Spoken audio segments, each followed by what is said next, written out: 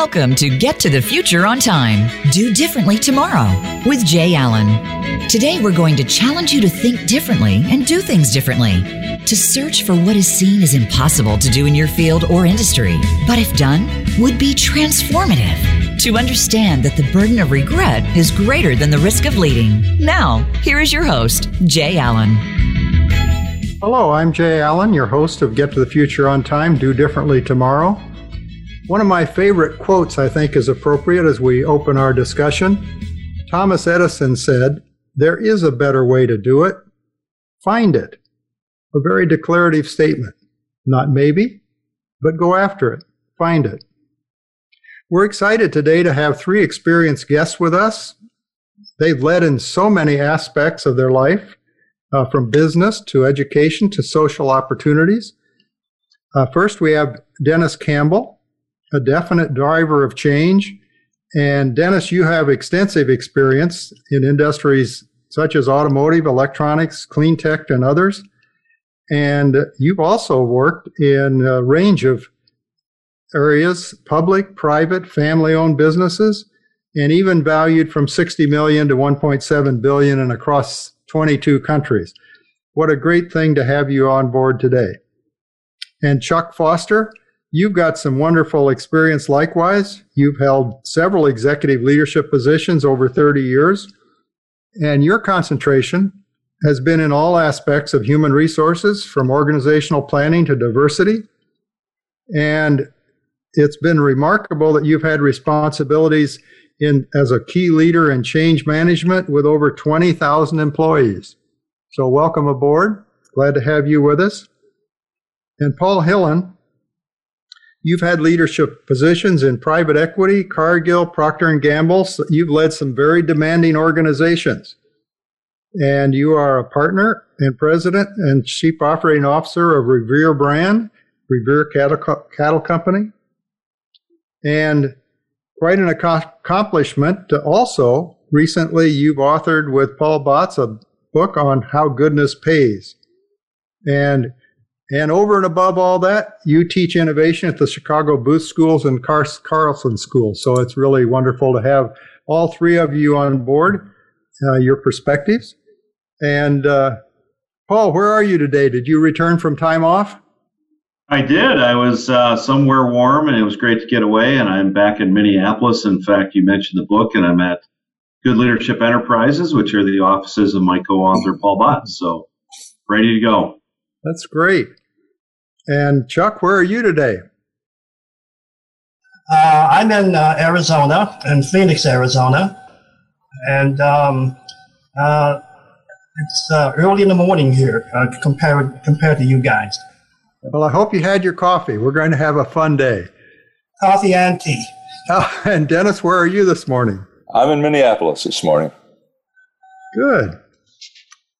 Well, let's talk a little bit about overall experience in change and even the impact of transformation that you've seen in all of your industry experience. Dennis, you want to head us off? Well, you asked about the what does change and transformation mean to me, and I think the answer is, to me, it's about survival. And I got a chance early in my career to see this up close and personal. I remember this was 1977, Ken Olsen, who was the CEO and founder of Digital Equipment. Remember, it was a big-time computer company, mainframe computer company back then. Yeah, it's a big deal back then. He famously said, "There is no reason anyone would want a computer in their home." And how wrong he was, and of course, Digital Equipment is no longer in business. He didn't see what was coming, and that was a missed opportunity. My experience with change and transformation was back in the auto industry is where I started my career. In the 1970s, the auto industry faced some tough times. We had new emission standards we had to meet.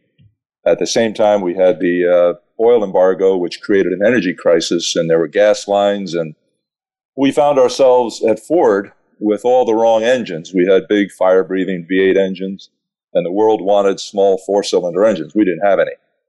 So there was a big transformation happening, trying to build cars to meet these dual threats or dual needs, low emissions and high fuel efficiency, we didn't really know how to do it. And the cars of the 70s were terrible.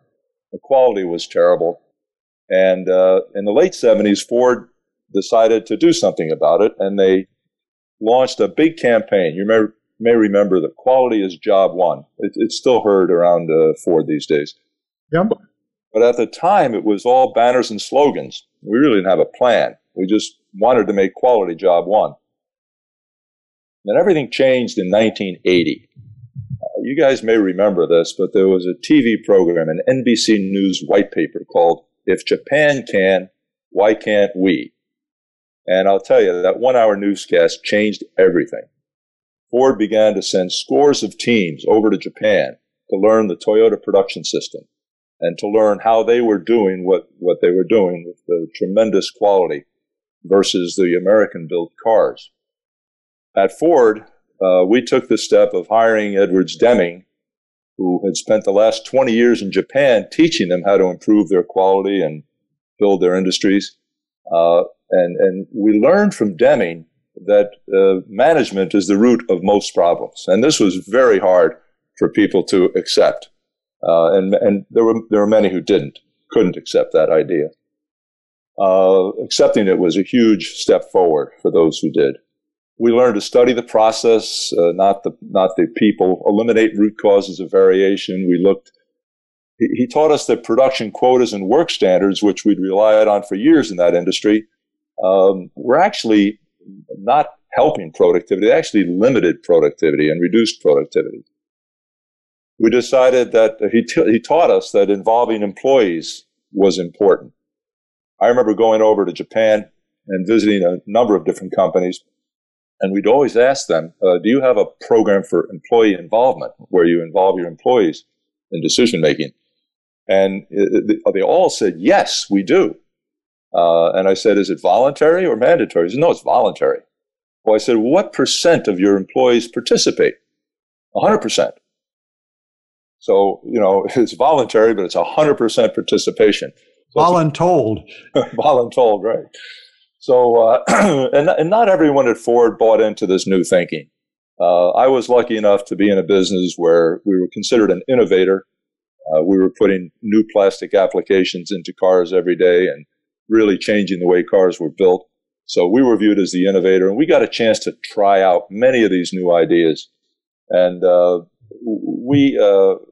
I was very proud to be a part of that.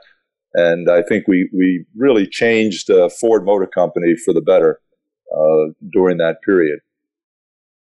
I remember actually carrying around a Business Week magazine. I had 2 or 3 of them so I wouldn't wear them out. And the cover had the Japanese flag on it, and it said, "Can anyone compete with Japan?" I remember that issue.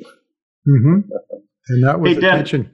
Yeah, Dennis, this is Paul. I just wondering, as you went through that transformation, because it's quite an interesting story, what do you think was the biggest, barrier or pushback from the organization? Was that you had to overcome? Because that doesn't sound like it's an insignificant transformation. Oh, it was massive, and there was a tremendous amount of inertia. A lot of my colleagues, I was very young at the time. I was the youngest plant manager in the company. I was in my early 30s, and most of my colleagues were in their mid to late 50s, people at my level doing this work, running factories. And they didn't want to change. This was not something they wanted to do. They wanted to ride it out. They're 5 years, 8 years from retirement. They said, this will pass. We can get through this. Let's just keep doing what we're doing. It's what they've learned over their whole career. So there was a lot of pushback, a lot of inertia, and not everybody bought into it. But I was, like I said, one of the lucky facilities where we got to try these things and we put them into effect, and we demonstrated the positive impact of making these changes. And then over time, it spread to all the divisions in the company and became the way of doing things. But we were really the innovators, but I got a good look at the challenges of overcoming these things. The United Auto Workers is a very tough union. And when we went in and said, we want to eliminate work standards, and the idea of eliminating work standards is, in the old days, you had a work standard that said you had to produce 100 widgets in the day, let's say. Well, when you got to 100 widgets, it didn't matter if you were 4 hours into the day, 6 hours into the day, or 8 hours into the day. When you got 100, you were done. And people would just sit on the production line and do nothing for hours because they'd met their standard, and we couldn't ask them to make another widget. So eliminating work standards was a very important thing to do, but it met a lot of resistance for obvious reasons with the union. So overcoming these things took a lot of energy, and there were a lot of casualties along the way, let's say. But we did make it happen. I have a question. Go ahead, Paul. Donna. I'm just teasing Chuck. Were you there when Iacocca came in? Oh, yes. Yes. How was that transition from your perspective? Well, Iacocca, of course, got fired. Yeah, I know. He got fired because he wanted to innovate, and Henry Ford II didn't. Iacocca was an advocate for smaller cars, smaller engines, more fuel efficiency. Henry Ford II believed we were doing great with big cars, we should stay that way. And ultimately, the disagreement led to Iacocca's dismissal. So there was one of the casualties of transformational change. That was kind of my observation as well. And could you tell that difference at the plant level? Oh, yes, of course. You feel it through the whole vibration goes through the whole company, you know. Wow. We all see what's going on, and yeah, it was very evident. And the last question on it, did they bring in any outside management advisors or consultants and things like that? We did. We brought in Edwards Deming. We were the first automotive company to hire, maybe one of the first companies in the U.S. to hire and really engage with Dr. Deming. In fact, at my plant, I was running a factory at the time, and we had Dr. Deming in my boardroom with my staff. You know, there were 12 of us and Dr. Deming for a full day to teach us about statistical process control. You know, by the time Deming peaked toward the end of his career, you had to see Deming with 1,000 other people in a big auditorium. But I had him with 12 people in my conference room because we were one of the first to engage with him. And we learned a lot. Ford learned a lot and benefited enormously from Dr. Deming's involvement with the company. He taught us so much. That's great. There's a book out by a fellow by the name of Schurkenbeck who actually explained in more detail some of Dr. Deming's concepts, because some were complex, some were very simple. Yeah. And Chuck, you had experience with that back when you were with Allied Signal that became Honeywell, and I remember working with you on some of the Malcolm Baldrige principles, which was the U.S. equivalent of what happened in Japan. One of the most enlightening experiences in my career was working with you, Jay, but also then with the original leader, a guy named Fiedler.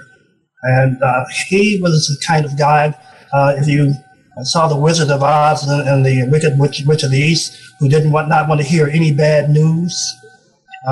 He was that kind of guy. So when Tom came, it was a very dramatic change in the leadership. So it was a unionized environment. Basically, I had taken them from where they had something like 200 open issues, and I got it down to like 3 or 4. And so when we were moving toward centralizing all of the HR stuff for that area, there was an automotive unit there, there was the wheels and brakes unit there, and there was a marketing unit there. So I put together a centralized system at that time, which was cutting edge, where all of the HR questions and issues were consolidated in one organization. Now, I wasn't the person who ran it, but I was the person who was the project leader on that. When you came in, you worked more with the leadership at Wheels and Brakes in an environment where they basically, we met together as a team below the vice president there to identify problems, solve them, and make sure that when we took them to him, they were fixed. So we could not bring him a problem. So that's kind of how I learned to step out on assignments. If I receive an assignment, to make sure that we design the process and solutions and got them all done, ready for approval. So having completed work. I moved from there to the Phoenix to do the same thing, to consolidate all of the HR activities in Phoenix for the aerospace business. The Wheels and Brakes were aerospace as well. And the interesting thing about that was they also had me run the diversity effort. And here the issue was, it was a good old boys network. There was very little opportunity for people who weren't in the good old boys network to move in the organization. So what we did is we installed posting, we installed review boards to make sure that anyone who had talent had an opportunity for positions that were open. And this was a tremendous culture change. I used to, then I kind of had a car that I should have sold because it was old, but I decided that because my car was being damaged. So I started driving that car because there was so much disruption going on that they kind of blame me for it. The long and short of it, though, is that each of the leaders in aerospace had a diversity goal that they had to achieve.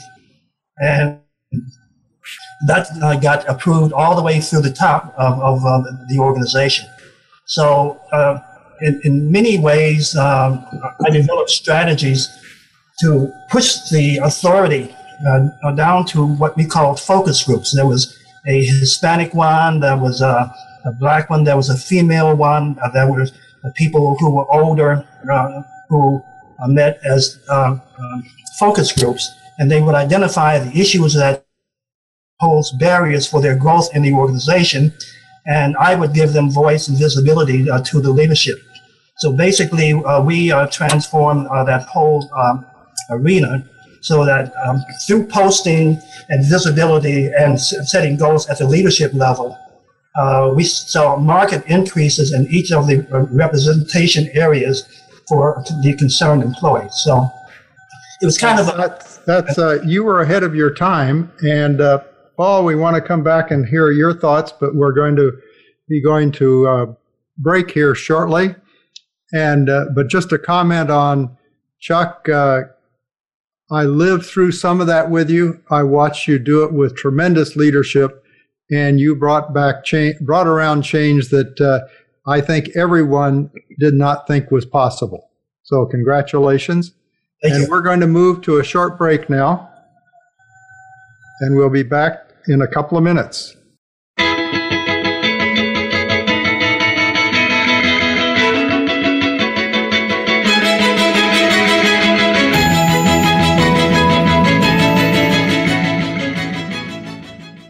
Are you struggling to gain a competitive edge in your market? Are you looking for innovative ways to engage customers, improve responsiveness, and inspire your team to grow your business? Masters Alliance Strategic Management Consulting Firm brings over 30 years of experience partnering with a wide variety of industries in 13 countries to achieve breakthrough business results. Jay Allen and his team of professionals can help your organization consider new strategies and creative solutions to produce a lasting impact. Masters Alliance delivers the knowledge and experience to help your team take action now. Masters Alliance will work with you to engage employees, customers, and suppliers to accelerate how you do things to gain growth and competitive advantage. Our team brings fresh perspectives and a track record of excellence to help you accomplish your business goals. If you're ready to set your business apart and make a difference in your markets, Masters Alliance is ready to help. Visit mastersalliance.com to learn more. Are you ready to break the mold and discover your business edge? Are you ready to get to the future on time? Then take the bucket off your head and transform something. Opportunities are everywhere. Drawing on key principles from his award-winning Bucketheads book, Jay Allen and his team at Masters Alliance Consultancy, LLC, will support you as you take your organization out of its comfort zone, energize and embolden your team to champion new thinking, identify obstacles to growth, and look at markets, customers, and competition from a fresh perspective. Discover your organization's outlook on the future and potential to shape that future. Does your team appreciate the excitement of achievement? Do they understand that today may already be obsolete and tomorrow's opportunities are easy to miss? It's time to take action. Get in the new game and make a difference in the marketplace. Commit to success today. Get in touch with Jay Allen at mastersalliance.com. Get your copy of Bucketheads today. Available at Barnes & Noble and Amazon.com. See more at bucketheadsbook.com.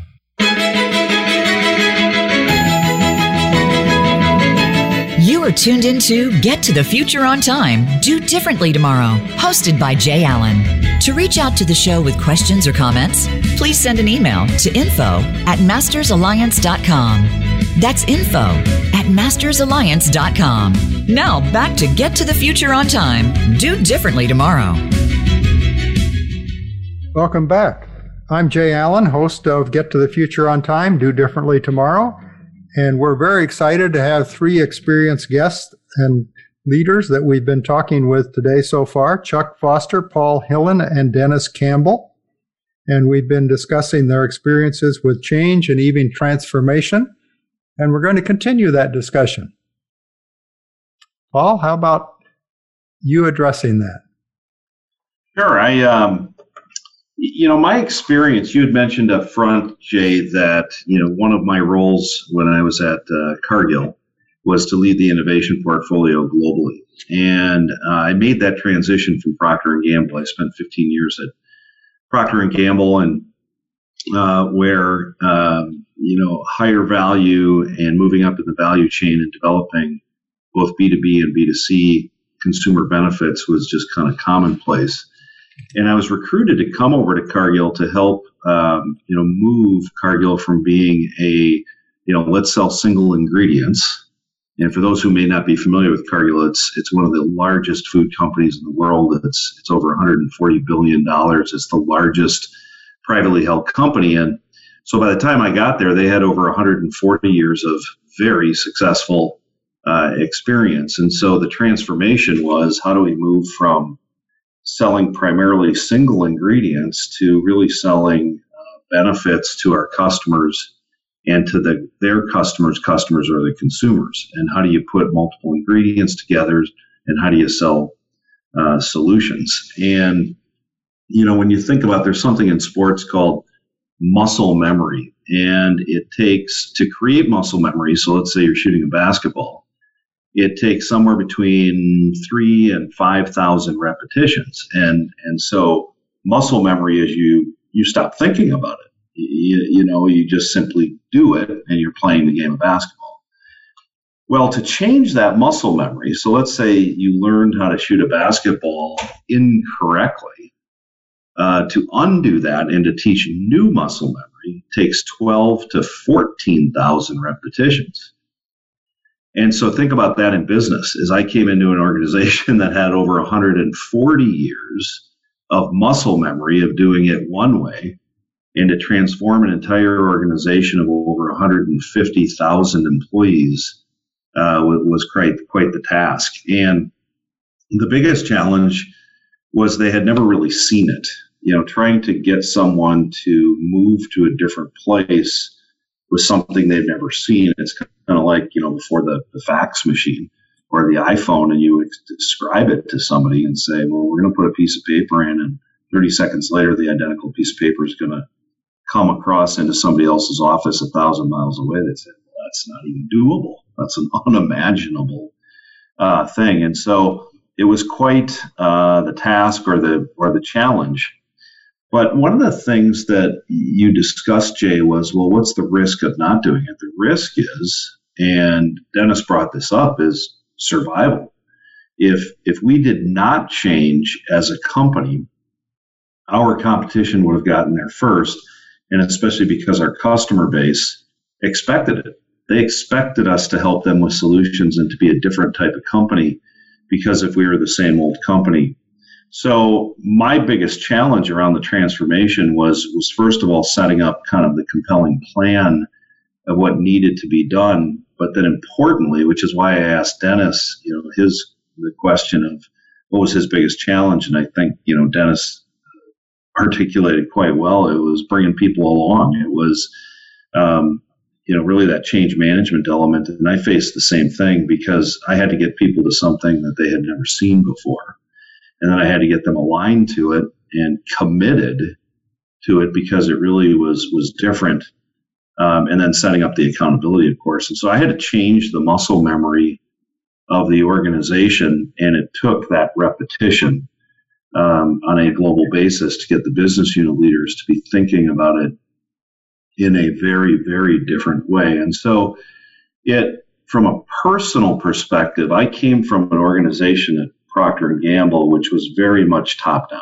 It was command and control.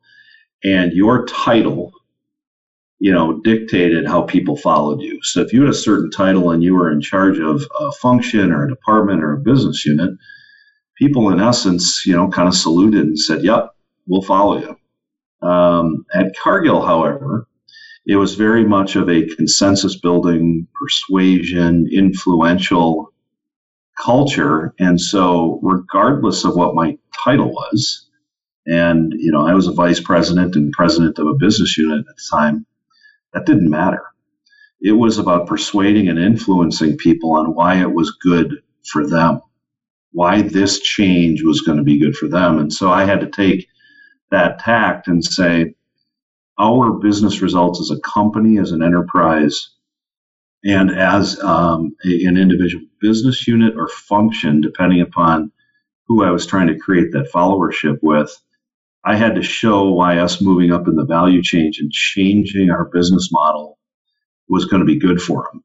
And then getting them into that practice mode, getting back to that muscle memory piece of working with them on their innovation portfolio to create projects that were the new way so that they could actually see it themselves and experience it themselves. Because, we tend to learn as humans, we learn 20% of what we read, 30% of what we see or hear, but we really only learn 85% of what we experience, and then ultimately 95% of what you teach. So I was trying to get everybody to that 85% that they had to experience the transformation themselves, and while at the same time it was creating that muscle memory. And for me personally, that change is that I had to exhibit, different leadership muscles. I had to move from, I'm in charge and here's what we're going to go do, so jump on board, to a completely different leadership style to I had to persuade and influence people that it was good for them and create the followership because they saw the benefit of the idea for the company and the benefit to them. And it made me a better leader. I had to embrace that. I had to run to that change. And at the same time, I had to change my muscle memory as a leader the same way I was asking the organization to change their muscle memory around the business model. Well, that brings up a couple of really important points in my mind. One is on the last comment you made about changing yourself as a leader. One of my favorite stories on that is a fellow by the name of Jack Knuth, and he ran a large plant, 3 million square feet under one roof, and they had 700 scientists in that group as well as engineers. And I arrived one day, and I was down the executive hall, and he was the president, and he yelled down the hall, "Alan, get in here now." And I thought, boy, I've screwed something up. And I said, "Jack, what's up?" And he said, "Well, I got promoted through all these ranks and through this entire company with broad reach in different states, etc., because I was the best problem solver and the best engineer, and I brought all this to the party." And he said, I have to get my jollies out of helping other people and teaching them to lead. And he said, I've got that muscle or I couldn't have gotten here. But he said, it's not big enough. He used those words. He said, now what do I do? And so we had some good discussions, but he was open to doing exactly what you said, to making those changes. Yeah, which we all know too, right? I mean, it's continuing on the coaching analogy. It's if you're not open to coaching and changing, it's not going to happen. It has to be the skill and the will. And if the will isn't there, then you get to some tough decisions, right? On do I have the right folks on my team? And you brought up something else it's even more apparent today in my career. As many of you know, that I've worked in the consulting business for 30 years. I've worked with over 2,200 senior execs and their direct reports in 20 different industries, 13 countries, and on, that kind of stuff. But that's a perspective. Based on that, I am increasingly facing situations where people have not seen what's possible.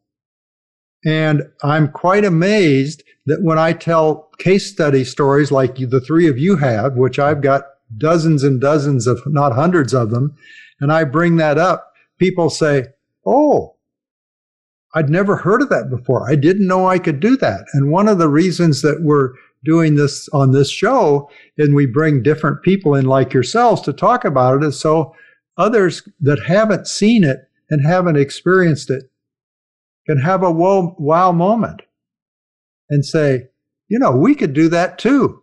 It's possible. I'd like to talk a little bit more about the leadership as you brought it up. And this is kind of personal, but when did each of you think much about leadership? When did it kind of intersect with you? I want to hear your examples. I've got one that's very vivid in my mind that goes back many, many years. But when did you first think about, oh, there is leadership? Anyone? Well, I'll jump in. This is Paul. I started seeing it, I guess, Jay, you said, when did you first? And I think I would take it back to high school, maybe even in 7th or 8th grade, when I saw that things needed to be done, either from a proactive standpoint or there were problems. And I started jumping in and realized that when I wasn't jumping in, or when, a couple of other leaders weren't jumping in, things weren't getting done. Whether it was on a sports team or student council or something like that. And then it continued all the way through my college experience and then into business. And, I always thought, and my grandfather, who I think was a great leader, used to tell me this, Paul, 95% of the people in the world are probably not leaders. And they tend to be followers, and they want to be led. They want to be part of a winning team. And if you've got that gift, then use it. And I had the good fortune of meeting Stedman Graham, who, as we all know, has been Oprah's, life partner. And he came to our book launch party for How Goodness Pays with Kevin Warren, who was the president of the Minnesota Vikings at the time and now is the Big Ten commissioner. And they held a book launch party for us. And Stedman spoke, and he spoke again the next day at the Good Leadership Breakfast. And he took that 95% number to 99%. And he used the term, he said, if you're in that 1% of people who are leaders, you have a tremendous responsibility. First of all, it's difficult to be on every day, but God has given you those gifts, and so use them, and you have that responsibility. And I guess coming full circle that, in high school and then beyond, I guess I've always embraced leadership, and I guess I didn't think about it as overtly as the question you asked, Jay, but I think I always knew that I had some talent to be a leader, and I also knew that I wanted to be in positions to lead people, and especially in the business world. And so I embraced it, and I sought mentors and coaches and people who could help me with that and experiences. Why I started at Procter & Gamble, because P&G was always known as one of the best training grounds for leaders. And it's why of my options coming out of college, I chose that path because I wanted to get that coaching and training. And my last point I'll make is that the way that I met my co-author, Paul Botts, was because I was part of a senior leadership training program at Cargill, and he was assigned as my leadership coach. And so even then, after I had been in business for 17, 18 years, I still needed a leadership coach and still do today. So I think part of it's in your DNA and part of it needs to be learned and coached.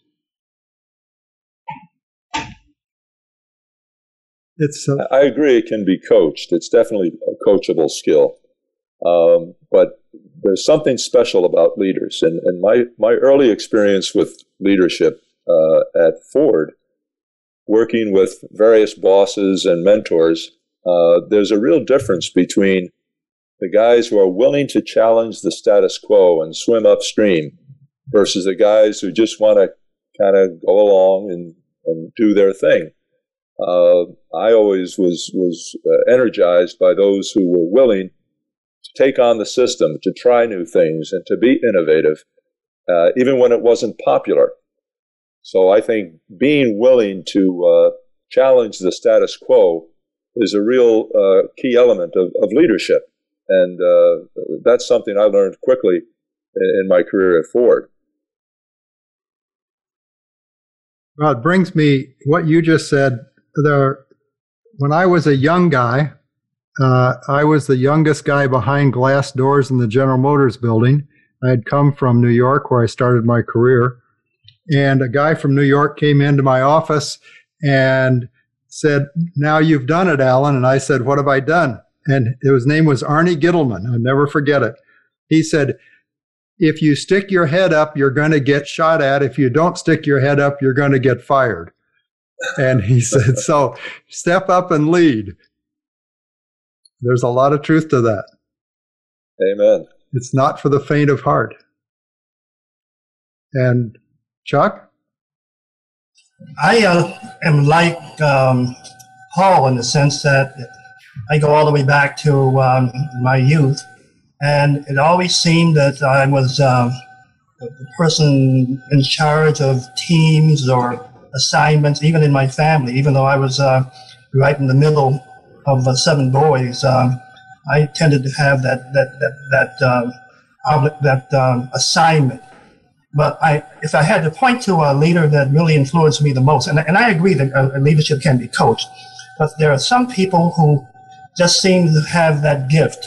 And the one that I would refer to would be G, who used to be the CEO for what was Bendix at the time. Well, I was assigned to the corporate office, and he kind of took me under his wing, and I was kind of like his fixer. So if something had to be investigated, I had the access to the plane and the helicopter to fly places to chase things down for him. So it was funny that he would pick me out of the group. It's almost when I first arrived, he took a liking to me. But he also had this charisma, where people gravitated to him. And so from that perspective, there are these kind of people stand out. I think the other kind that I've noticed are people who, whatever they say, people tend to listen to them, not because they're the most powerful person in the room, but they have such innovation and such insight and such depth in their thinking that they are, even though they may not be subject matter experts, people hear them. They have that ability to penetrate in a room so that everyone in the room hears them. That's great. We're going to thank you, Chuck. We need to move on toward a break, and we'll come back to that and add to it. As we move into a short break, Paul, could you share with our audience some of the value perspectives and value add of value propositions of one of your current companies, the Revere Cattle Company? Sure. Well, Revere Cattle Company and Revere Farms, we're actually a 153-year-old family farm, and my partner is Tom Revere. He's a fourth-generation farmer and cattle rancher, and his kids are fifth generation. So it's a fifth-generation, 153-year-old family farm, started in 1867 by Tom's great-great-grandfather, and still on the original homestead in Olivia, Minnesota, which is about 100 miles southwest of Minneapolis. And I met Tom when I was at Cargill, and we started talking about why he hasn't done his own brand. And he said because he was doing things that were unique to the industry. And we struck up a conversation, and eventually we became partners. And what he is doing that no one else is doing brings us to our unique value proposition, which my definition is what is the benefit you own that is more relevant than the next best alternative. And the benefit is around really two big things. One is consistency. The hardest thing to do with an animal is, because their genetics and the makeup are always different, is, how do you produce a great tasting steak week after week after week? And so Tom has perfected that through his genetics so that we get a very consistent experience week after week. The second is the most sustainable beef brand in the United States is what Tom is doing on his farm.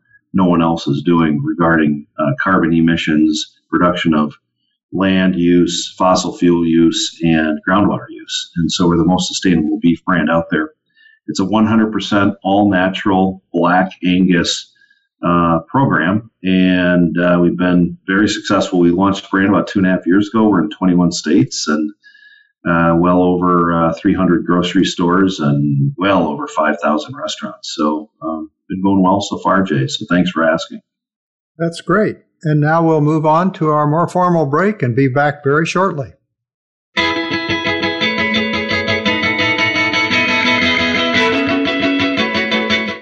Are you ready to look at your business from a fresh perspective to gain competitive advantage and grow your revenue? Masters Alliance Business Consultancy brings you beyond demographics. Are you ready to look at your business from a fresh perspective to gain competitive advantage and grow your revenue? Masters Alliance Business Consultancy brings you beyond demographics, the character of the customer, an advanced approach to understanding and engaging your current and potential customers. Traditional demographic views no longer tell you all you need to know. Beyond demographics engages your organization to gain unique, deep customer segmentation understanding. You get new perspectives of the motivations and needs of your customers. Masters Alliance is ready to help you identify distinct customer value with actionable customer priorities. We work with our team to reveal these hidden opportunities and develop demand, creating value propositions. Now is the time to look at your market through a new lens and chart a new competitive direction. At Masters Alliance, you know that customers are more than meets the eye, and success depends on looking beyond demographics. Visit mastersalliance.com to learn more. You are tuned into Get to the Future on Time, Do Differently Tomorrow, hosted by Jay Allen. To reach out to the show with questions or comments, please send an email to info@mastersalliance.com. That's info@mastersalliance.com. Now back to Get to the Future on Time, Do Differently Tomorrow. Hi, I'm Jay Allen, your host of this program of Get to the Future on Time and Do Differently Tomorrow. For those of you that might just be tuning in, we have three exciting, experienced guests with us today: Paul Hillen, Chuck Foster, and Dennis Campbell. We've been discussing change and leadership, even transformation. And we've been also discussing the personal aspects of that and how we came across leadership. And Chuck, you were just finishing up. Anything else you would like to add? No, that's... I will. Thank you. I will just jump in here. And what I was thinking about during the break is there's somebody mentioned, I think it was you, Paul, about needing to get things done. And there are a group of people that are doers, but not necessarily leaders. And sometimes doers evolve into leaders. And then there are the reluctant leaders. And people who don't know their leaders. my early experience was also in high school, where one of my football buddies had been dropped by one of the cheerleaders, and he was out to get even that he had been dropped by the cheerleader. And so when we had the vote for the cheerleaders that came up, unfortunately, a couple of weeks later, he lobbied with all the sports guys in all the different teams to vote against her.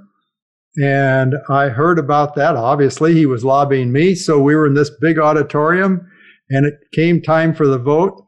And I didn't feel there was anything else I could do.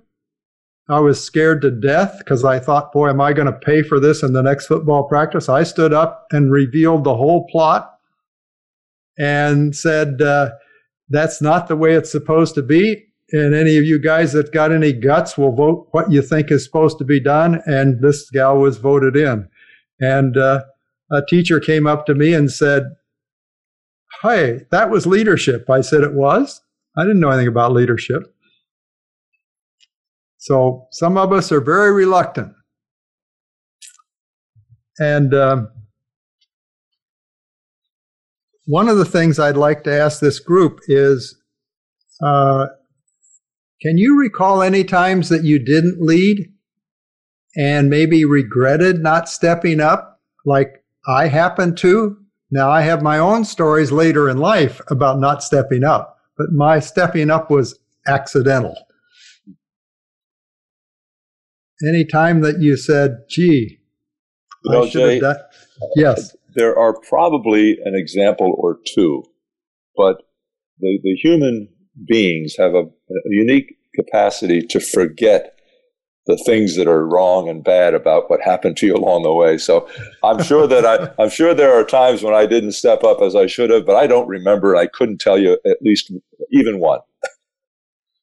Well, you're very fortunate because I still remember one of mine. Well, actually, it wasn't a long time ago. It was only about 5 years ago where I had an opportunity to really make a difference, and I was busy and thought that the risk of doing it was extraordinary. And then here I've got a chapter in my book about the burden of regret is greater than the risk of leading. So I have to eat my own words. I have one that goes back to the diversity things when I was the women's focus group, where I went in and started telling them what I thought were the issues. And they told me very very subtle ways that you're here to hear us. Okay, so I at that time I think I regret stepping up in the sense that they had their own ways of doing things, and they just smacked me a little bit to be humble. So I learned that, and I learned not to speak up with that particular group. Well, your heart was in the right place, maybe. So I'd like to turn to you, Paul, and talk to you a little bit about your book that you developed recently with Paul Botz, and I'd like you to talk a little bit about that book, but also tell us how you guys decided to write a book. What happened? Yeah, well, thanks, Jay. It was, and it's actually not something that I was looking at doing. I didn't really have on my bucket list that someday I would write a book. And actually, my co-author, Paul Botz, is the one that continued to push me to do it. And the impetus was quite a bit based on my metamorphosis. I talked earlier about exercising new leadership muscles and the fact that I had to completely change my muscle memory from my days at P&G on how I was trained to lead versus coming into a new organization at Cargill, requiring a completely different way of leading. And Paul Botz was my coach. And his point to me was, boy, you really changed your leadership style. And if you can do it, others can as well, which is why I formally believe that, yes, you need the raw talent of being a leader, but it can be coached, right? You can continue to improve, and you should as a leader. So the name of the book is called How Goodness Pays. And the idea is that leaders who exhibit certain behaviors that are tied to elements of goodness get better financial results.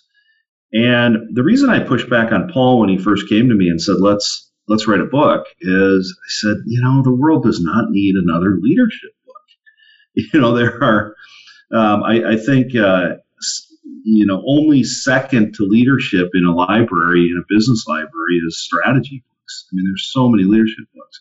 So I said, if we do something different, sure, I'll lean in. So we did 3 years of research, and the different was, let's prove that certain behaviors of leaders actually get those better financial results. So we did 3 years of research, and we did a literature search where we looked at everything that had been written on leadership for the last 40 years. We did qualitative interviews with 15 top CEOs of small, medium, and large companies who had been highly successful and recognized as great leaders. And then we did about 1,000-person statistically significant survey to get that data. And that produced three things. One is it produced a definition of goodness, which is, we say, when people thrive together in a culture of encouragement, accountability, and positive teamwork. It also produced a diagnostic tool. So for those listeners who may be familiar with the Bain question, the one question out there that says, would you recommend this business or not? It's similar to that. We have one question that says, how would you rate your direct leader on proactively promoting goodness in his or her organization? And so that was the second outcome. And we named it GPS because it's called the Goodness Pays Score. But it's also a double entendre of the GPS in your car, as it helps you get on the right path to where you want to go to better financial results. And then finally, we came up with 5 critical components or behaviors that are required by leaders. So when we talk about the behaviors that produce better financial results, we saw that the companies that got those better results did these 5 things. They had a compelling business plan. They brought their organization along so that folks believed that profits were healthy for everyone and not just the leaders. They had a strong team-based culture. Their leaders made timely and transparent decisions. And they had magnetic ethics. They attracted people with great ethics. And so when they did those 5 things, they got better results. And what we learned through the GPS and all of the data when we looked at it is that those who score high on that single question, similar to the Net Promoter Score that I talked about with Bain and Company, that single question of the GPS, does your leader exhibit goodness in their decision making?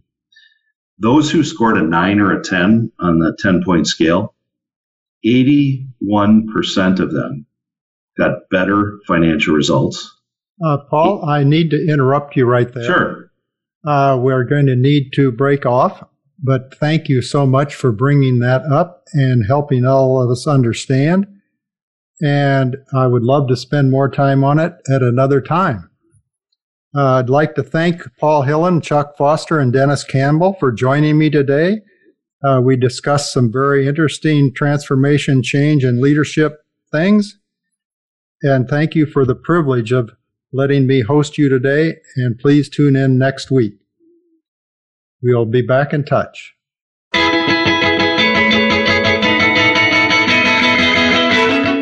Thank you for listening to Get to the Future on Time. Do differently tomorrow with Jay Allen. Next week, we will have more takeaways for your business success. So please join us next Thursday at 8 a.m. Pacific Time and 11 a.m. Eastern Time on the Voice America Business Channel. We'll talk soon.